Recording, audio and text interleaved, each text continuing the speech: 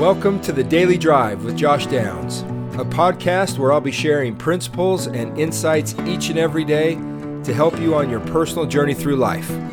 Things to better help you move forward from wherever you are to where you want to be.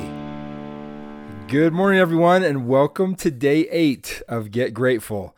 You're listening to the Daily Drive podcast with Josh Downs. And again, this is day 8 of our 10-day series on gratitude. We're almost there, where each day leading up to Thanksgiving will focus on different aspects, stories, and principles of gratitude, all in an effort, as always, to cultivate an attitude of gratitude within us, and hopefully focus a little bit more in our life on what we have instead of what we don't. Now, quick update on my Give Thanks for Gas fundraiser. After a last-minute push last evening, we are now at $2,860. Again, I just don't know what to say to such generosity, but thank you so much from the bottom of my heart for all of those that have donated, that have shared the fundraiser, or in their hearts would donate if they were able to. And also for all those that have found their own way to say thank you to someone this Thanksgiving. I can't wait to see the smiles that we'll bring to the people that we'll be visiting and dropping these pies and gift cards off to, which right now stands at 35 people.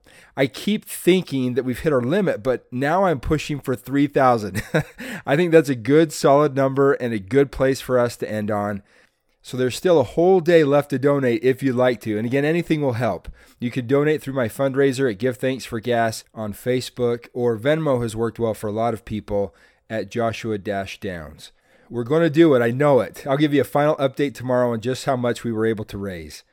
Now, today's message of gratitude comes from a U.S. Army soldier named Mac St. Johns, who shares this true story about a Thanksgiving miracle that he experienced during World War II. And it's found on a website titled Guideposts. The story is titled The Message That Saved My Life.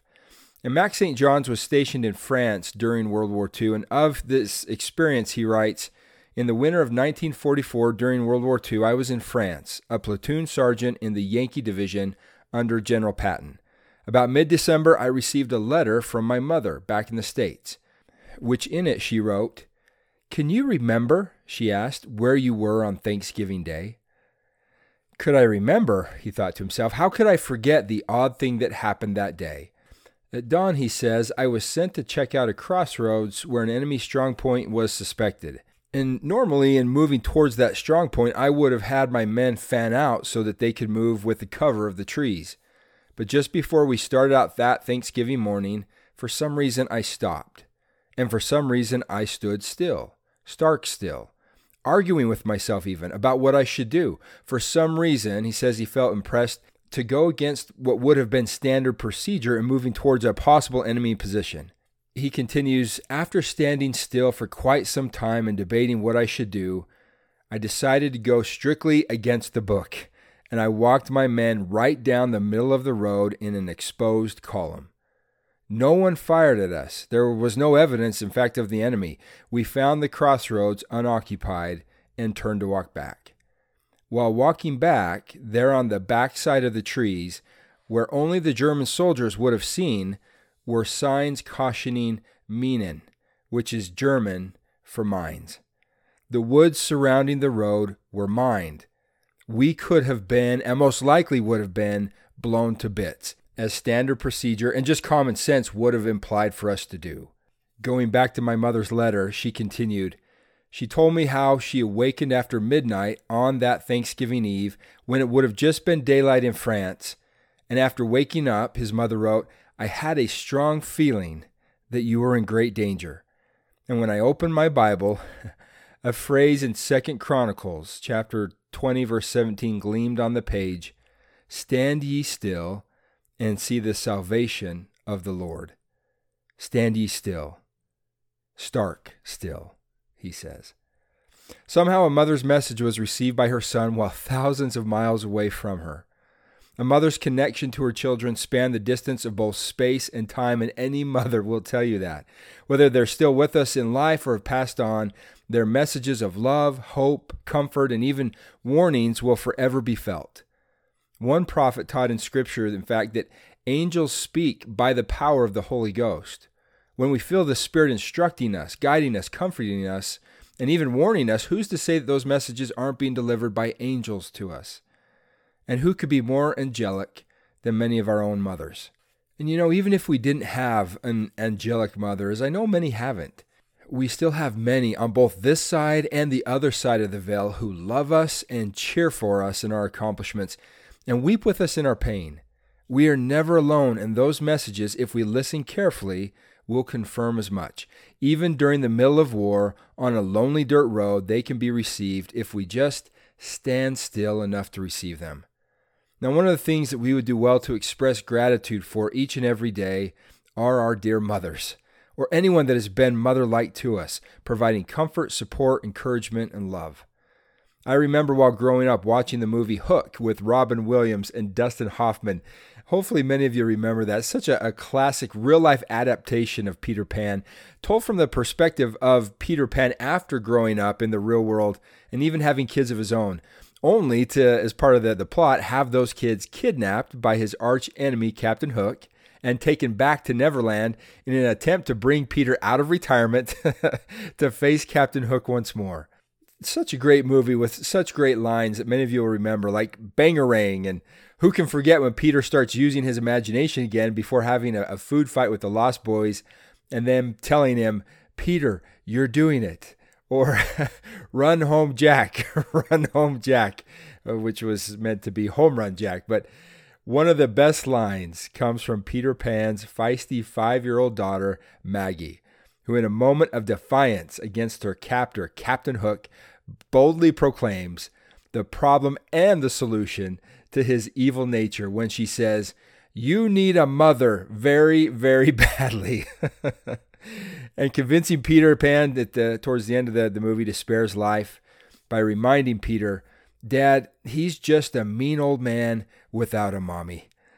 President Gordon B. Hinckley, a leader in my faith, once said, "We must never lose sight of the strength of the women. It is mothers who most directly affect the lives of their children. It is mothers who nurture them and bring them up in the ways of the Lord. Their influence is paramount. They are the creators of life. They are the nurturers of children. They are the teachers of young women. They are our indispensable companions. They are our co-workers in building the kingdom of God. How great is their role. How marvelous their contribution." Another beloved former leader, President Thomas S. Monson, speaking in reference to our earthly mothers, said, "Many of us treasure this truth. One cannot forget mother and remember God. One cannot remember mother and forget God. Why? Because these two sacred persons, God and our earthly mother, partners in creation, in love, in sacrifice, in service, are as one." President Boyd K. Packer, another leader in my faith, in April 2013, in a talk titled "These Things I Know," said, as it relates to our story earlier, "I have come to know that faith is a real power, not just an expression of belief. There are few things more powerful than the faithful prayers of a righteous mother." I believe that many of the good things that have come to me in my life, including the timely messages of hope, encouragement, love, and even warnings of danger, have come to me because of the faith and the love of my own mother. My biggest fan has always been and will always be my mom. And yet, how easy is it to take a mother's love for granted? I've always loved the simple reminder of why not to. You may have riches and wealth untold, baskets of jewels and caskets of gold, but richer than I you will never be, for I had a mother who read to me. So my simple invitation to help with getting grateful this Thanksgiving season is to express gratitude for your mothers, whether they're still with us or not. It shouldn't be too hard, especially if they are here, given all the delicious food that she will have prepared for many of you this Thursday. In some quiet way, unique to you, will you find a way to express your gratitude for your mother? Send her a message, write her a letter, tell her in person or over the phone. Give her a hug that lasts a little longer than usual. Thank her for all that she has done that you have seen and that has gone unseen to bless your life. And as I mentioned, if a loving mother hasn't been your lot in life, instead of focusing on what you didn't have, focus on what you did have, because that's the opportunity, the power and the gift of gratitude.